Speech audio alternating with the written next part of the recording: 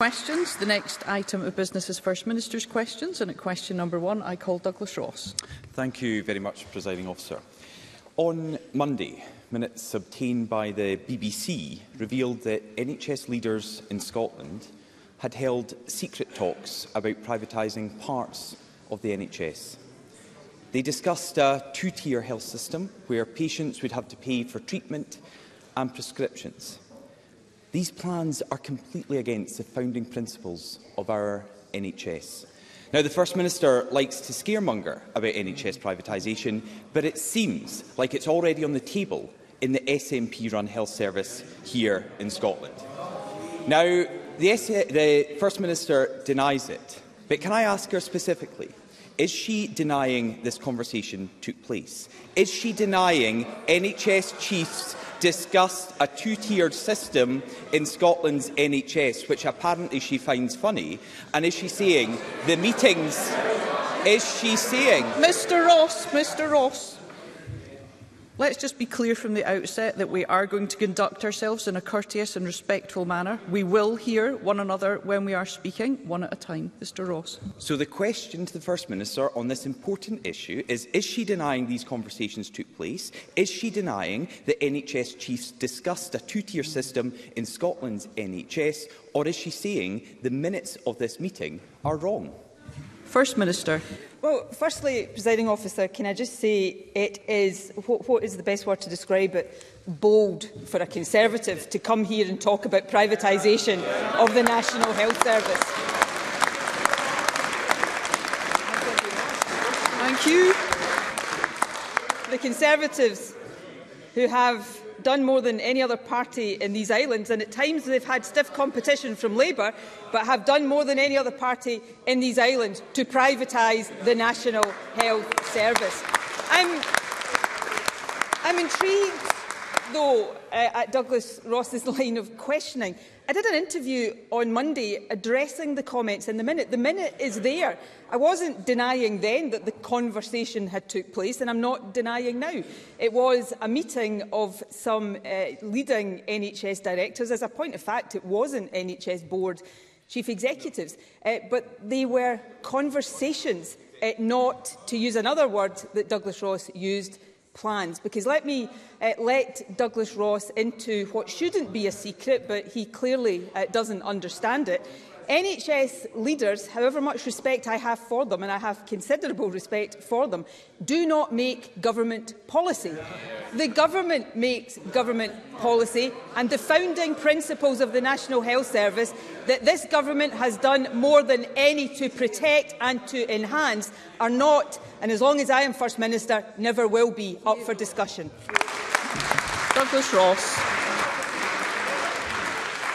Well, I have to say, I think it's very bold for Nicola Sturgeon to stand up and compare Scotland and other parts of the United Kingdom on privatisation, when we know that in Scotland, private treatment is up 84% since the start of the pandemic, compared to the rest of the United Kingdom, that is half of that. 84% here in Scotland, less than half of that across the rest of the United Kingdom. But as the Health Secretary passes her some notes, which she passes back again, so that's clearly no use, Hamza, let's look at what the actual document said. It said health boards had the green light. It said that health boards had the green light from the leadership to come up with and present their ideas for the reforms. The reports of the document said, and I quote, "Areas which were previously not viable options are now possibilities." So will the First Minister reveal what areas that she wouldn't consider before are now on the table? And given that she has said that the ultimate decision would be with government ministers, who gave NHS chiefs the green light to consider these plans going forward?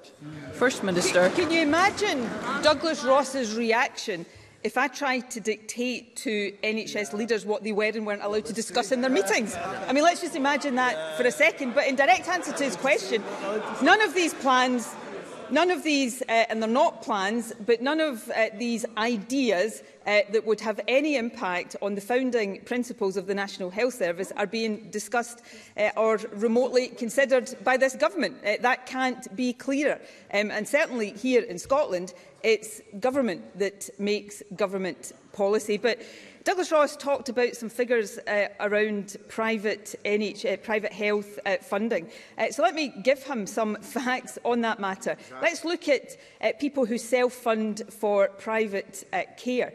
In Wales, that figure is 30% higher per head than in Scotland. Well, sorry, Douglas Ross introduced the comparison between Scotland and the rest of the UK. And in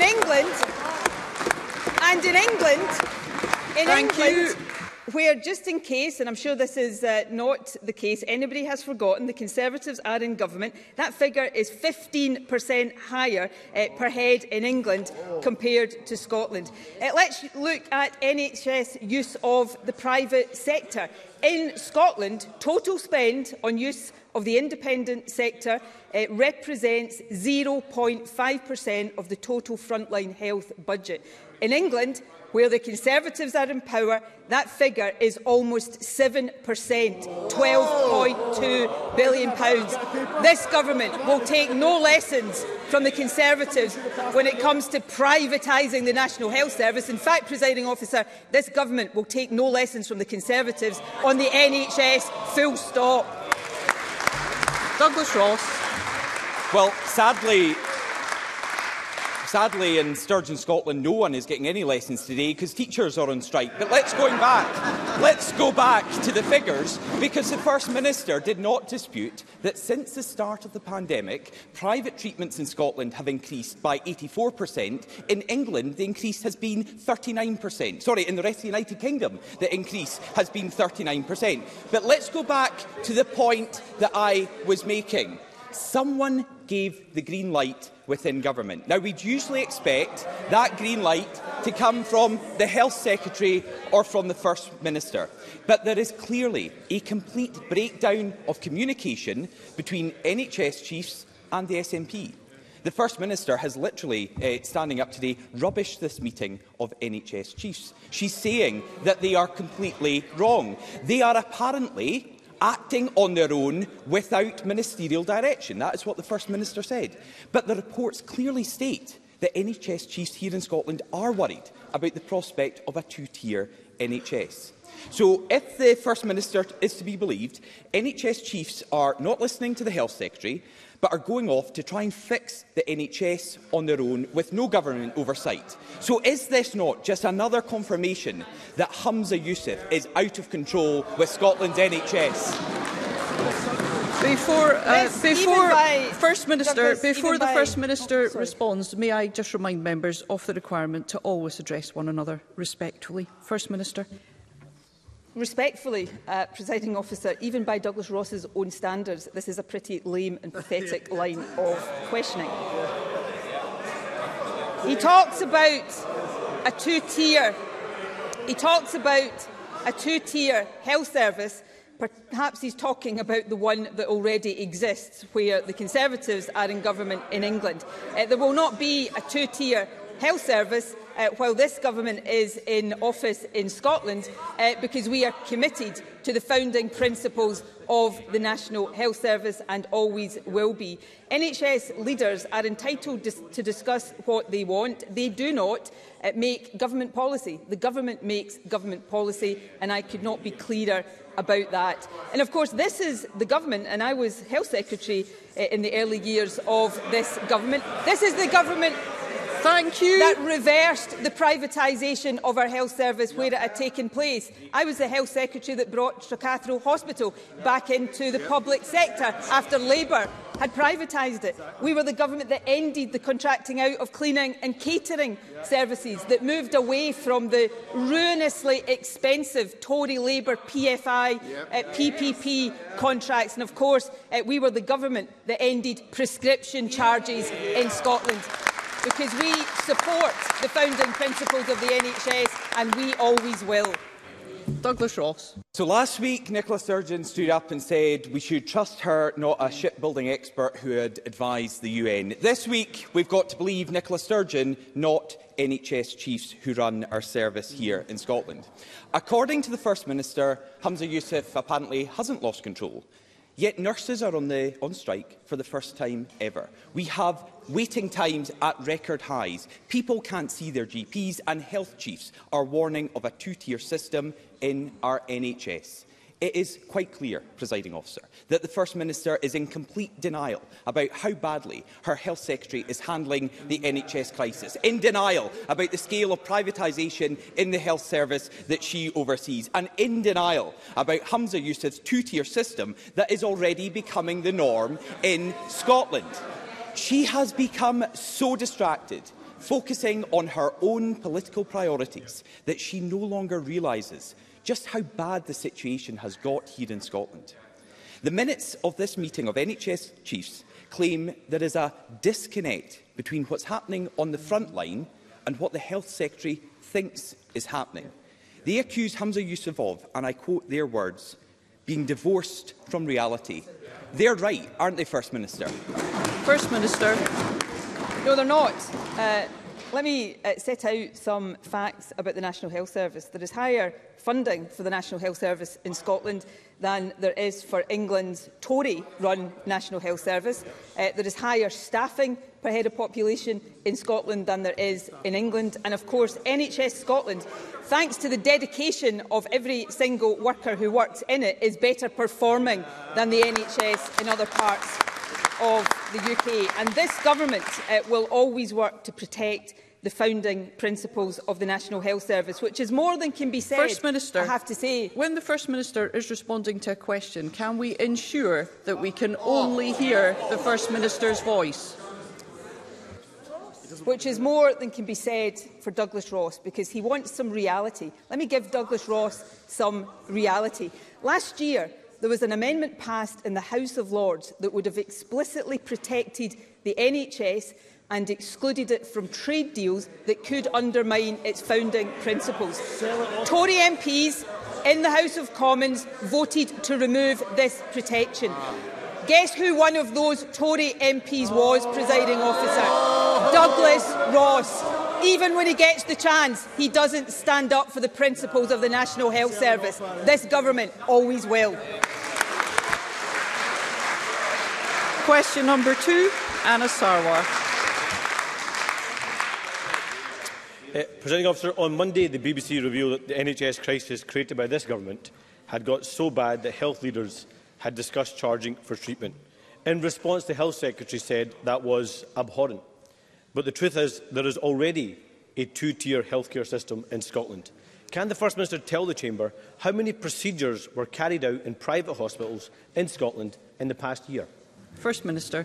I will provide that precise figure, but as I've just said to Douglas Ross, the people who self-fund for private care in Scotland is lower than it is in England, significantly lower, and actually it's even more significantly lower in Scotland than it is where Labour is in government in Wales. That is the reality. Because we protect our National Health Service in these difficult times, and we always will. Anna Sarwar talks about paying for treatment. Let me repeat, this was the government that abolished prescription charges, something that Labour had many opportunities over many years to do and failed completely to do. So just as I won't take them from the Conservatives, I'll take no lessons from Labour on the founding principles of our National Health Service. Anna Sarwar. Perhaps the First Minister want to take lessons from the people having to actually pay for treatment in Scotland. There were over 39,000 patients treated privately in Scotland in the past year. That does not include the many private treatments carried out in individual clinics like dental surgeries. The number of people now paying for treatment without health insurance has increased by 72%. Often these are people who are forced to borrow money, turn to family and friends, or even remortgage their homes to get health care that should be free at the point of need. So I know the First Minister doesn't like facts, but let's look at the facts. Almost 2,000 people have gone for private treatment for endoscopies and colonoscopies. Privately, these treatments cost an average of £1,195. Over 7,800 people have gone private for a cataract surgery, average cost £2,660. And a staggering 3,500 people have had a hip or knee replacement in a private hospital, average cost £12,500. These figures make clear that under the SNP, healthcare in Scotland is already a two-tier system. So does the First Minister accept that this goes against the founding principles of our NHS, a universal healthcare system free at the point of need? First Minister. No, I don't. I don't accept that, and I don't accept we have a two-tier health system in Scotland. We will always act to protect the founding principles, and we've done more than any other government to achieve that. The one thing that was missing completely from Anna Sarwar's question there, of course, was reference to a global pandemic that caused the cancellation and the pausing of elected services in our National Health Service for a considerable period of time. That's why we've seen an increase in those figures in recent years, but these figures remain significantly below the comparable figures in England and in Wales, where, let me remind Anna Sarwar, his own party is actually in government and running the National Health Service. As we continue to progress the NHS recovery plan, get more operations done and within waiting times in the National Health Service, we will continue to see the benefits of NHS care free at the point of need for everyone across Scotland. Anna Sarwar. The First Minister just wants to deny the facts. I don't think the pandemic is a good enough excuse to say because there was a pandemic, it means it's okay for you to have to go privately to go and pay for treatment. The First Minister denies we have a two-tier system. In 2021, 40% of all hip and knee replacements that happened in Scotland were paid for privately. 40%! That's 3,430 people paying privately to get a hip or knee replacement. Our NHS is at risk because of this government's choices and this government's crisis. After 15 years in government, there is no one else to blame. Take responsibility for your record. Hospital beds, cut. Nursing and midwifery training places, cut. Record long waits in A&E, 750,000 Scots on an NHS waiting list, and people forced to go into debt, to go private, undermining the very principles of our National Health Service, the Labour Party and our country's greatest ever public service achievement. And doesn't it get clearer every single day that our NHS is not safe in SNP hands? First Minister. Well, we have record numbers of people working in our National Health Service, significantly more than when this government took office and significantly more proportionately than any other part of the UK, including where Labour is in government in Wales. And in terms of how we're responding, Anna Sarwar says the pandemic shouldn't be used as an excuse. I agree with that, but nor can it be ignored in terms of the impact on our National Health Service. So all of the figures he quotes, he takes no account of that impact of a global pandemic on our National Health Service. But what are we doing? We're building up the capacity of our NHS. So I referred in response to Douglas Ross to one of the things I did when I was Health Secretary, brought back into public ownership Stracathro Hospital, which had been privatised by the last Labour administration. More recently, earlier Jackie Baillie, of course, was a member of that administration. Earlier this year, we have brought another private sector hospital, Carrickglen in Ayrshire, into public ownership. That facility will be developed to become one of our new national treatment centres, building up the elective capacity of our NHS to treat more people. That's the practical action this government is taking, and we are taking that and always will take that while we protect the founding principles of our National Health Service.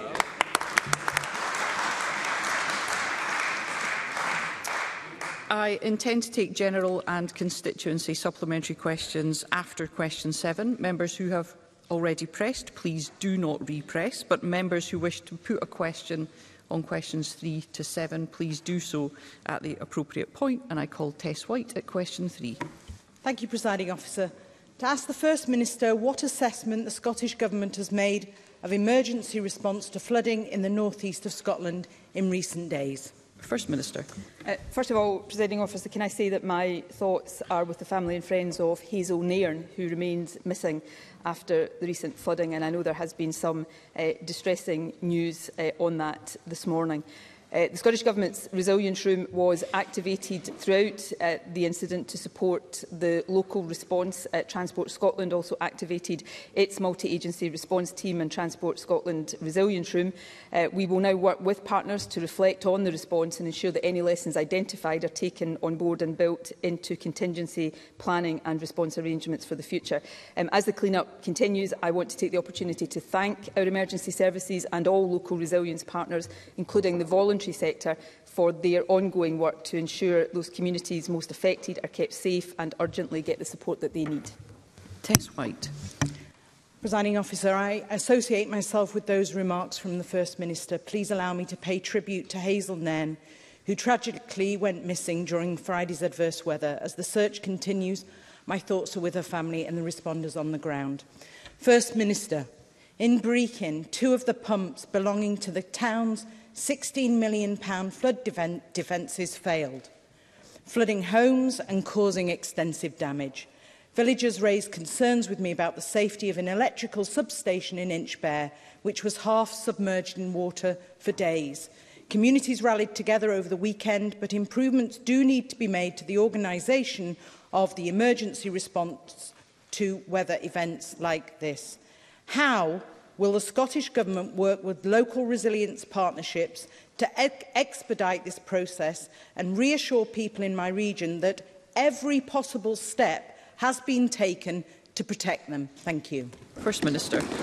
Well, can I thank Tess White for raising these issues? They are extremely important issues to any community affected by severe weather incidents. In terms of Brechin, again, an important issue to raise.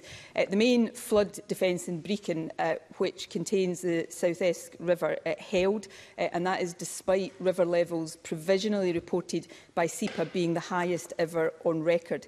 And it's worth pointing out, had these defences not been in place, there would have been widespread and potentially dangerous flooding of an estimated 332 properties beyond anything yet experienced by Brechin.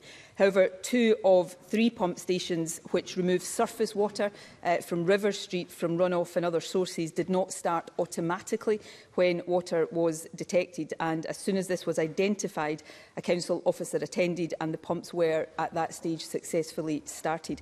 We work closely with local resilience partnerships on an ongoing basis, and it's very important that we do so.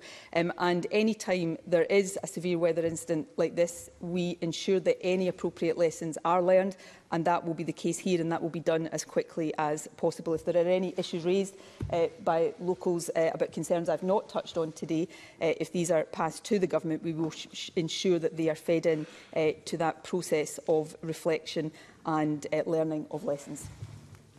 Mercedes Villalba. We are already seeing the effects of the climate emergency, with further extreme weather events becoming more likely. The National Infrastructure Commission has argued that government should set resilient standards which operators would be required to meet. The UK Government is set to introduce a national resilience strategy, so will the First Minister make the case for the development of resilient standards for vital public infrastructure? First Minister. Yes, I'm very happy to look at it, and of course it's important that these principles are included in all the work the Scottish Government does as well. The member is right to raise the climate emergency, because these severe weather events, of course, are being caused by climate change. So it's really important that everything we do recognises that. The climate emergency, of course, is central to all of our infrastructure planning work, and it's important that we continue to develop it in that way. But I'll certainly take that particular proposal and ask the Minister concerned to write to the member with further detail about how we will liaise with the UK Government on it. Question number 4, Evelyn Tweed. Thank you, Presiding Officer. To ask the First Minister what steps the Scottish Government is taking to ensure that gender-based violence is being tackled in Scotland, in light of the start tomorrow of the 16 days of activism against gender-based violence. First Minister. Violence against women and girls is abhorrent. That is why Equally Safe, our strategy to address violence against women and girls, is so vital. We have already strengthened legislation, taken action to address the social drivers that perpetuate gender-based violence, and invested record levels of funding in frontline services and in supporting survivors. The Domestic Abuse Scotland Act criminalises coercive and controlling behaviour, and we've taken forward work to ensure those working in the public sector can confidently and sensitively work with those affected by violence against women and girls through Equally Safe in practice. The Delivering Equally Safe Fund provides £19 million this year to support over 120 projects that focus on early intervention, prevention as well as on support services. Evelyn Tweed. I thank the First Minister for that answer. Research continues to show an enormous prevalence of gender-based violence in all areas of life. For example, the Trade Union Congress found that more than half of women in the workplace have experienced sexual harassment, but 80% of them did not report it. What is this government doing to ensure misogynistic abuse is taken seriously and survivors feel able to report it? First Minister. This is an extremely important issue. Baroness Helena Kennedy's report on misogyny and the Criminal Law, commissioned of course by this government and published earlier this year, made several recommendations to address gaps in the law that could be addressed by new criminal offences to tackle misogynistic behaviour. Some of these are, of course, controversial, and we're committed to consulting on proposals that would give effect to these recommendations in this parliamentary year. The TUC report underscores the importance of ensuring that victims of misogynistic behaviour do feel empowered to report with confidence that their concerns will be taken seriously by their employer and where criminal activity is alleged by the police as well. Pam Gossel. Thank you, Presiding Officer. This week, a United Nations expert on violence against women has condemned the SNP's gender recognition reforms. The United Nations claims that this bill could allow violent males to access women-only spaces, posing a risk to the safety for both women and trans women. The expert appealed to the Scottish Government to set aside more time to consider the bill's possible unintended consequences. Can I ask the First Minister, does she agree with this United Nations expert that this bill should be postponed so that these legitimate concerns about the women's safety can be addressed? First Minister. I believe that those who are responsible for violent attacks on women are those who perpetrate those attacks. And where that is, as is very, very often the case, violent men, it is violent men that we should be focusing on.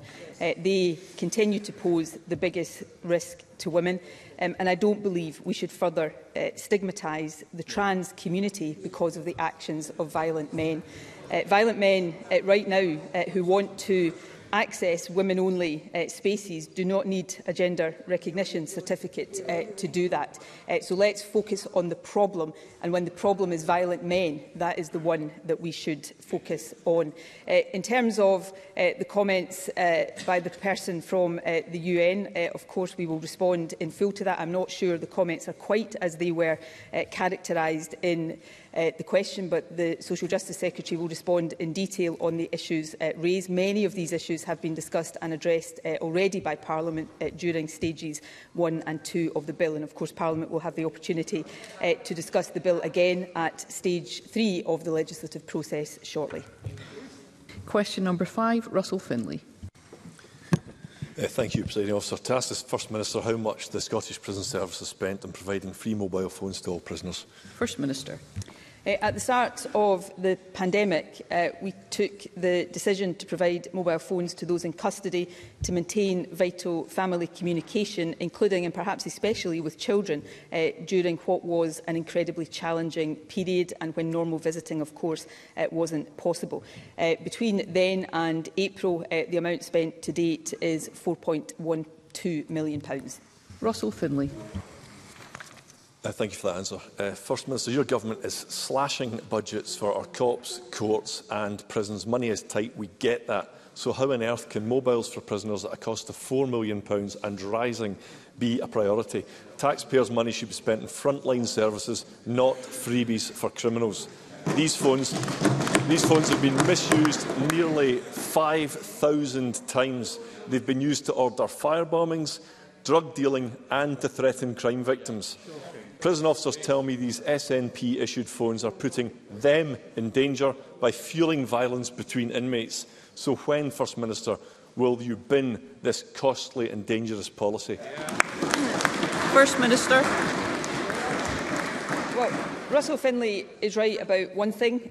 Budgets are extremely tight. They are tight because of Tory economic mismanagement and Tory erosion of our budgets. Coming to the issue at hand, prison is, yes, about punishment, but prison should also be about rehabilitation. And it is important that we don't lose focus on that.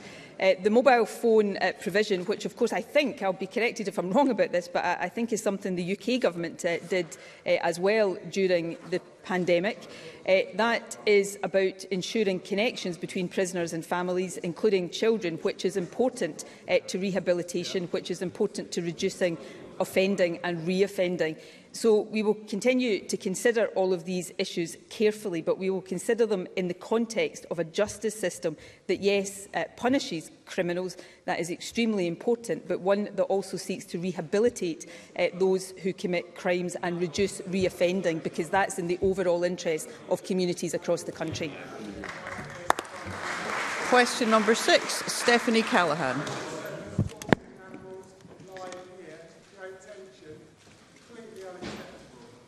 I'm suspending business for a moment. Thank you.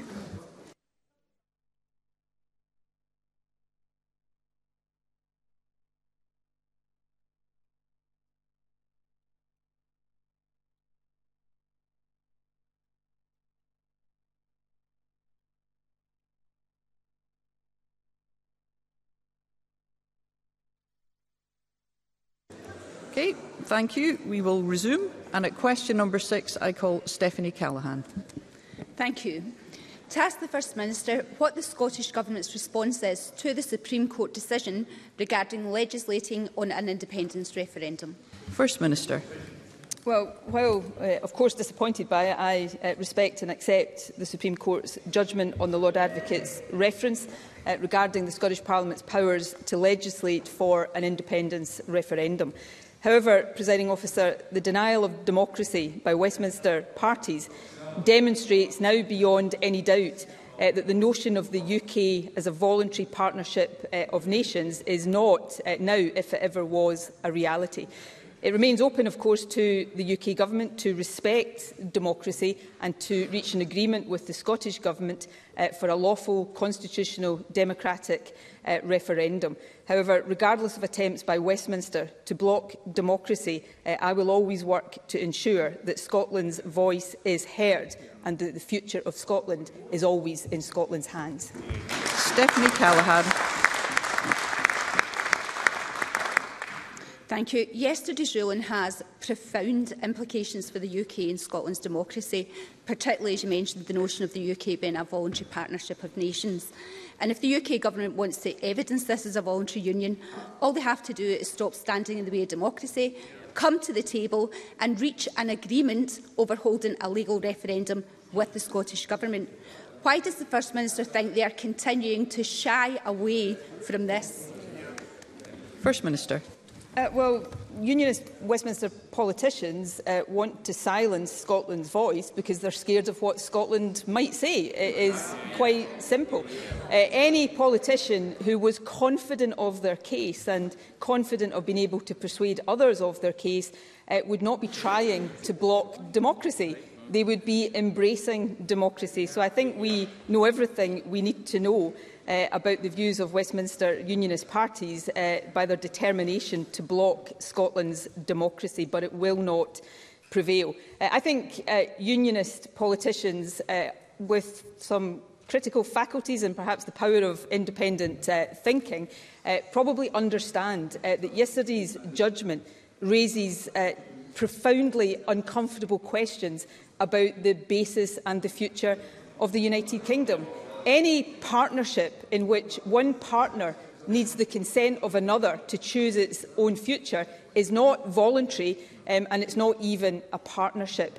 Within the UK right now, it is the case that England could decide to become independent, but Scotland, Wales and Northern Ireland supposedly can't.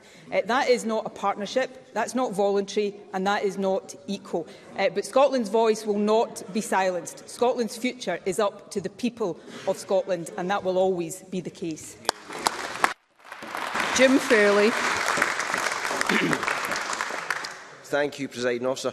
First Minister, Douglas Ross keeps saying that no one on these benches is asked how you would stay in the Union. Well, the answer is simple. Win an election with that in the manifesto and you get to dictate the terms. So with that in mind, this Scottish Parliament has the biggest ever majority for an independence referendum in the history of devolution, but has been blocked from enacting that mandate. So can the First Minister inform the Parliament if she has had any indication from the UK Government as to how the people of Scotland can exercise their democratic right and have a choice in their future? First Minister. Well, the mandate for an independence referendum in this Parliament is undeniable. There is a clear majority for that, and I think in any other measure of democracy in any other country, we wouldn't have politicians seeking to deny that. Look, I stand ready to discuss this issue with the UK Government at any time. I fully anticipate, though, that their democracy denial will continue, at least in the short term, because they are scared of the outcome of a democratic process. But you cannot, and I watched Douglas Ross and others squirming on this issue yesterday on television. On the one hand, trying to say that the United Kingdom is a voluntary union, but on the other hand, gleefully trying to defend the fact that Scotland has no way of choosing a different future. It's not democratic, Briefly, it's First not Minister. sustainable. Let's have a proper process and let the people of Scotland decide our own future. Craig Hoy. Thank you, Presiding Officer. When asked by Glenn Campbell during a BBC debate 2 days before the Holyrood election what voters should do who, quote, and I quote, want you, Nicola Sturgeon, as First Minister, but don't want independence, the First Minister confidently said they should vote for me. Why now are her colleagues claiming that these voters support independence? And is this the same deep-seated duplicity that we can expect to see in any de facto independence referendum at the next general election? Briefly, First Minister. Briefly, Presiding Officer, if the Tories are now reduced to suggesting that people in Scotland didn't know that I supported a referendum, then the Tories are even more desperate than I thought they were. But Douglas Ross is saying, it's just quoting my own words. Well, let me offer this, Presiding Officer. If the Tories don't think that my words were clear enough in the election last year, how about their words? Because the Tory message couldn't have been clearer. They said, if the SNP wins the election, there will be a referendum. The only way to stop it is to vote Tory. That seems pretty clear to me, Presiding Officer. And guess what? The SNP won the election. It's time to have a referendum. Question number 7, Sarah Boyack. To ask the First Minister what action the Scottish Government is taking to ensure that refugees from Ukraine have suitable accommodation on arrival in Scotland. First Minister. With over 21,500 arrivals from Ukraine with a Scottish sponsor, Scotland continues to provide sanctuary to more displaced people from Ukraine per head than any other part of the UK, and I want to thank people across Scotland for their efforts in achieving that. Our priority, of course, is to ensure the immediate needs of those arriving are met, though we are clear we do not want anyone to spend more time than absolutely necessary in welcome accommodation. While we are ensuring that we have that welcome and temporary accommodation which is safe and suitable, we're also taking forward a number of actions focused on providing sustainable longer-term accommodation for those here and still arriving. That will include a new Scottish-led host recruitment campaign that will launch at the end of the month. Can I thank the First Minister for that answer and refer members to my register of interest? The First Minister will be aware of the acute housing crisis in Edinburgh. The current contract for MS Victoria is due to end in January 2023. Figures published by the Scottish Government show that over 1,200 people are currently on the ship. So how will the Scottish Government ensure that the capacity provided by the ship is retained? And will she urgently look to expand criteria for the £50 million housing fund for local authorities, which is largely unspent, to include purchasing property from the market and working with agents to retrofit buildings? And will the First Minister confirm continued funding for the city's welfare hub, Welcome Hub? First Minister. We will continue to provide support, yes. Look, these are very real issues, and Sarah Boyack is right to raise them. They are issues that all countries that have stepped up to help Ukrainians are facing right now. I was speaking with the Taoiseach at the British Irish Council just a couple of weeks ago. The Republic of Ireland are dealing with these issues too. I know the Welsh Government is as well, and indeed the UK Government in respect of England.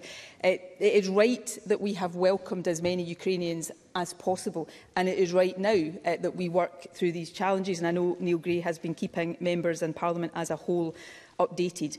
So the £50 million longer-term resettlement fund is important, and of course we will continue to look at the eligibility for that. That is helping us bring void properties back into use. We're also investing heavily, of course, in our wider affordable housing programme, and will continue to do that. And specifically in relation to those displaced from Ukraine, of course, we will continue to work with Edinburgh City Council and local authorities across Scotland to ensure that that support can continue. And let me take the opportunity to put on record my thanks to local councils who have done fantastic work on this. So these are not easy challenges for any government to navigate, but we have a moral obligation to do so, and we will continue to work hard to ensure that we are doing right by those from Ukraine who need our support and help and welcome.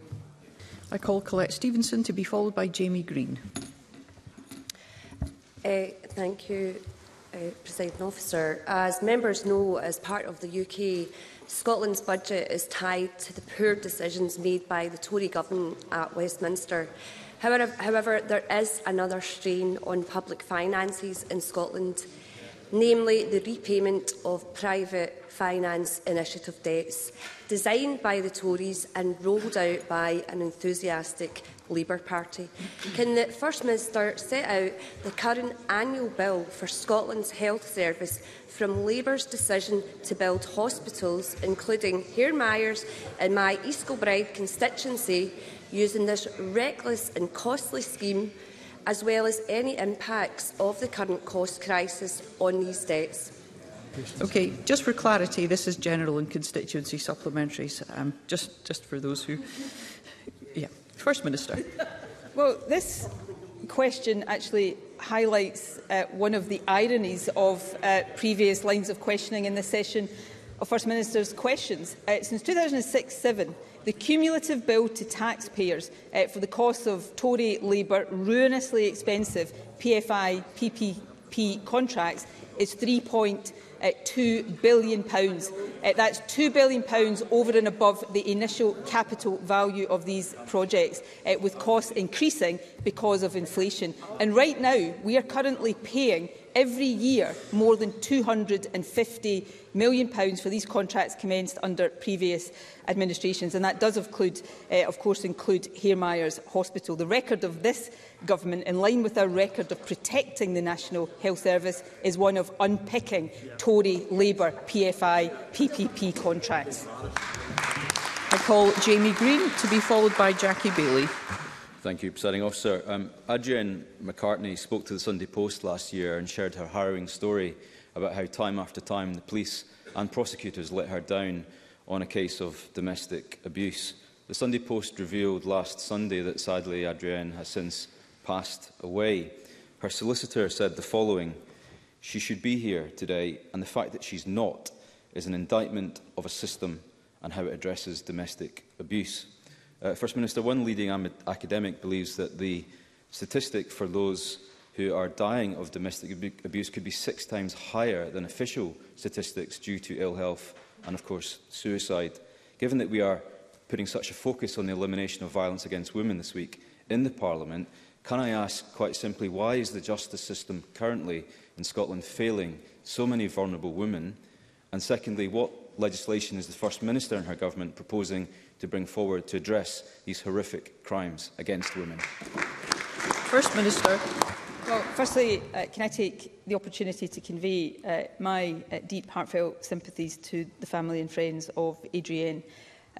Obviously, police and prosecutors operate independently of government, so I won't go into details that would stray upon their independent roles. But what I will say, and I've said many times before, I don't believe Scotland, or any country for that matter, yet does enough when it comes to preventing and responding to domestic abuse. The justice system has got a very large part to play in all of that, but as I was reflecting earlier on today, we need to do more to tackle the behaviours that cause domestic abuse and prevent it in the first place. But we also have to, I know the Lord Advocate is a big advocate for and champion of this, the justice system has to respond better to support victims of domestic abuse as well, and I know this is a real priority for her. Now, I've already spoken, and this is wider obviously, but I've already spoken about the Helena Kennedy report on misogyny.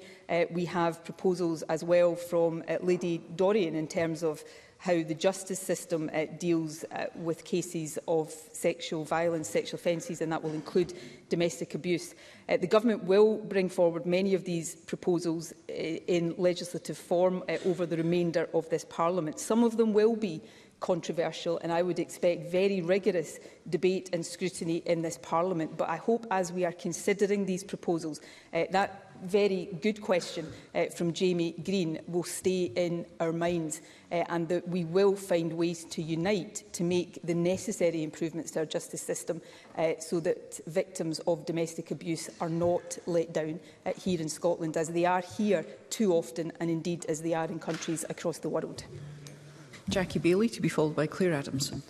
The breast screening programme was paused for all women during the pandemic and paused even longer for women over 70.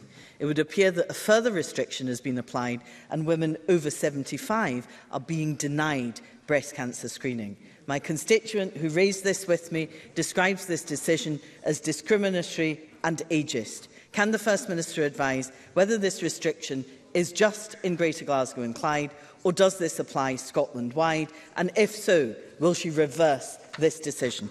First Minister. Well, I'll ask the Health Secretary to write to the member on the detail of that, because it's important that we make sure that is right. In terms of the restoration of the breast screening for the age groups for which breast screening is advised, that is already, of course, happened. In terms of the older age groups, which are on a self-referral basis, that has been done in a phased way. But I'll come back to Jackie Bailey via the Health Secretary on the detail of that. Can I say one thing finally, as somebody of course, who's responsible for all of the decisions that were taken during the pandemic? These decisions were not taken lightly. The pausing of the screening programmes, including the breast screening programme, was one that I know was agonised over by the then Chief Medical Officer and by others, of course, responsible for those decisions. So it's important that we get these right and that we prioritise those for whom breast screening is recommended, which is what has been done. But of course, as part of the overall recovery plan for the National Health Service, our priority is to get all services back to functioning as they were before the pandemic and as people have a right to expect. Claire Adamson, to be followed by Liam Kerr. Thank you very much, Presiding Officer. Following the UK regulations adopted by the Financial Conduct Authority for funeral planning companies, a number of companies have subsequently gone into administration, including Safe Hands, Funeral Plans and One Life. Some of my constituents are left worried as to whether they will get any of their money back, and research shows that such savings schemes are overwhelmingly used by the most financially vulnerable. Can the First Minister offer any advice or support that is currently available for those affected? And has the Scottish Government had any engagement with the UK Government in relation to calls for a UK support scheme to be set up? First Minister. Well, can I thank Claire Adamson for raising what is not just an important issue, but of course also an extremely sensitive issue. We welcomed regulation of this sector, something we had been pressing the UK Government to do for some time. I think the UK Government's action, however welcome, has come rather late and too late for some people. I understand that Dignity is currently honouring Safe Hands funeral plans, and I welcome that support. Of course, regulation is a reserved matter, and I would encourage the UK Government to look at the situation and consider if they should provide additional support. If Claire Adamson wishes to pass on any details of affected constituents, I'll ensure that the relevant minister looks at this and raises it with the UK Government. The Scottish Government, of course, also provides support for funeral costs through funeral support payment, and I would encourage anyone who may be eligible to apply. Liam Kerr, to be followed by Martin Whitfield. Thank you, Presiding Officer. In February, I asked what action this government was taking after a survey showed that nearly half of our dedicated, hard-working teachers in Aberdeen were considering quitting due to high levels of physical and verbal abuse. At best, the First Minister's answer was vague and non-committal. Now, yesterday evening, following physical and verbal violence, Northfield Academy in Aberdeen escalating, teachers at Northfield voted in favour of industrial action over concerns for the safety of staff. First Minister, teachers should never be subjected to violence, whether verbal or physical. And as nothing has apparently changed since February, I ask again, what is this government doing now to stop this appalling abuse? First Minister.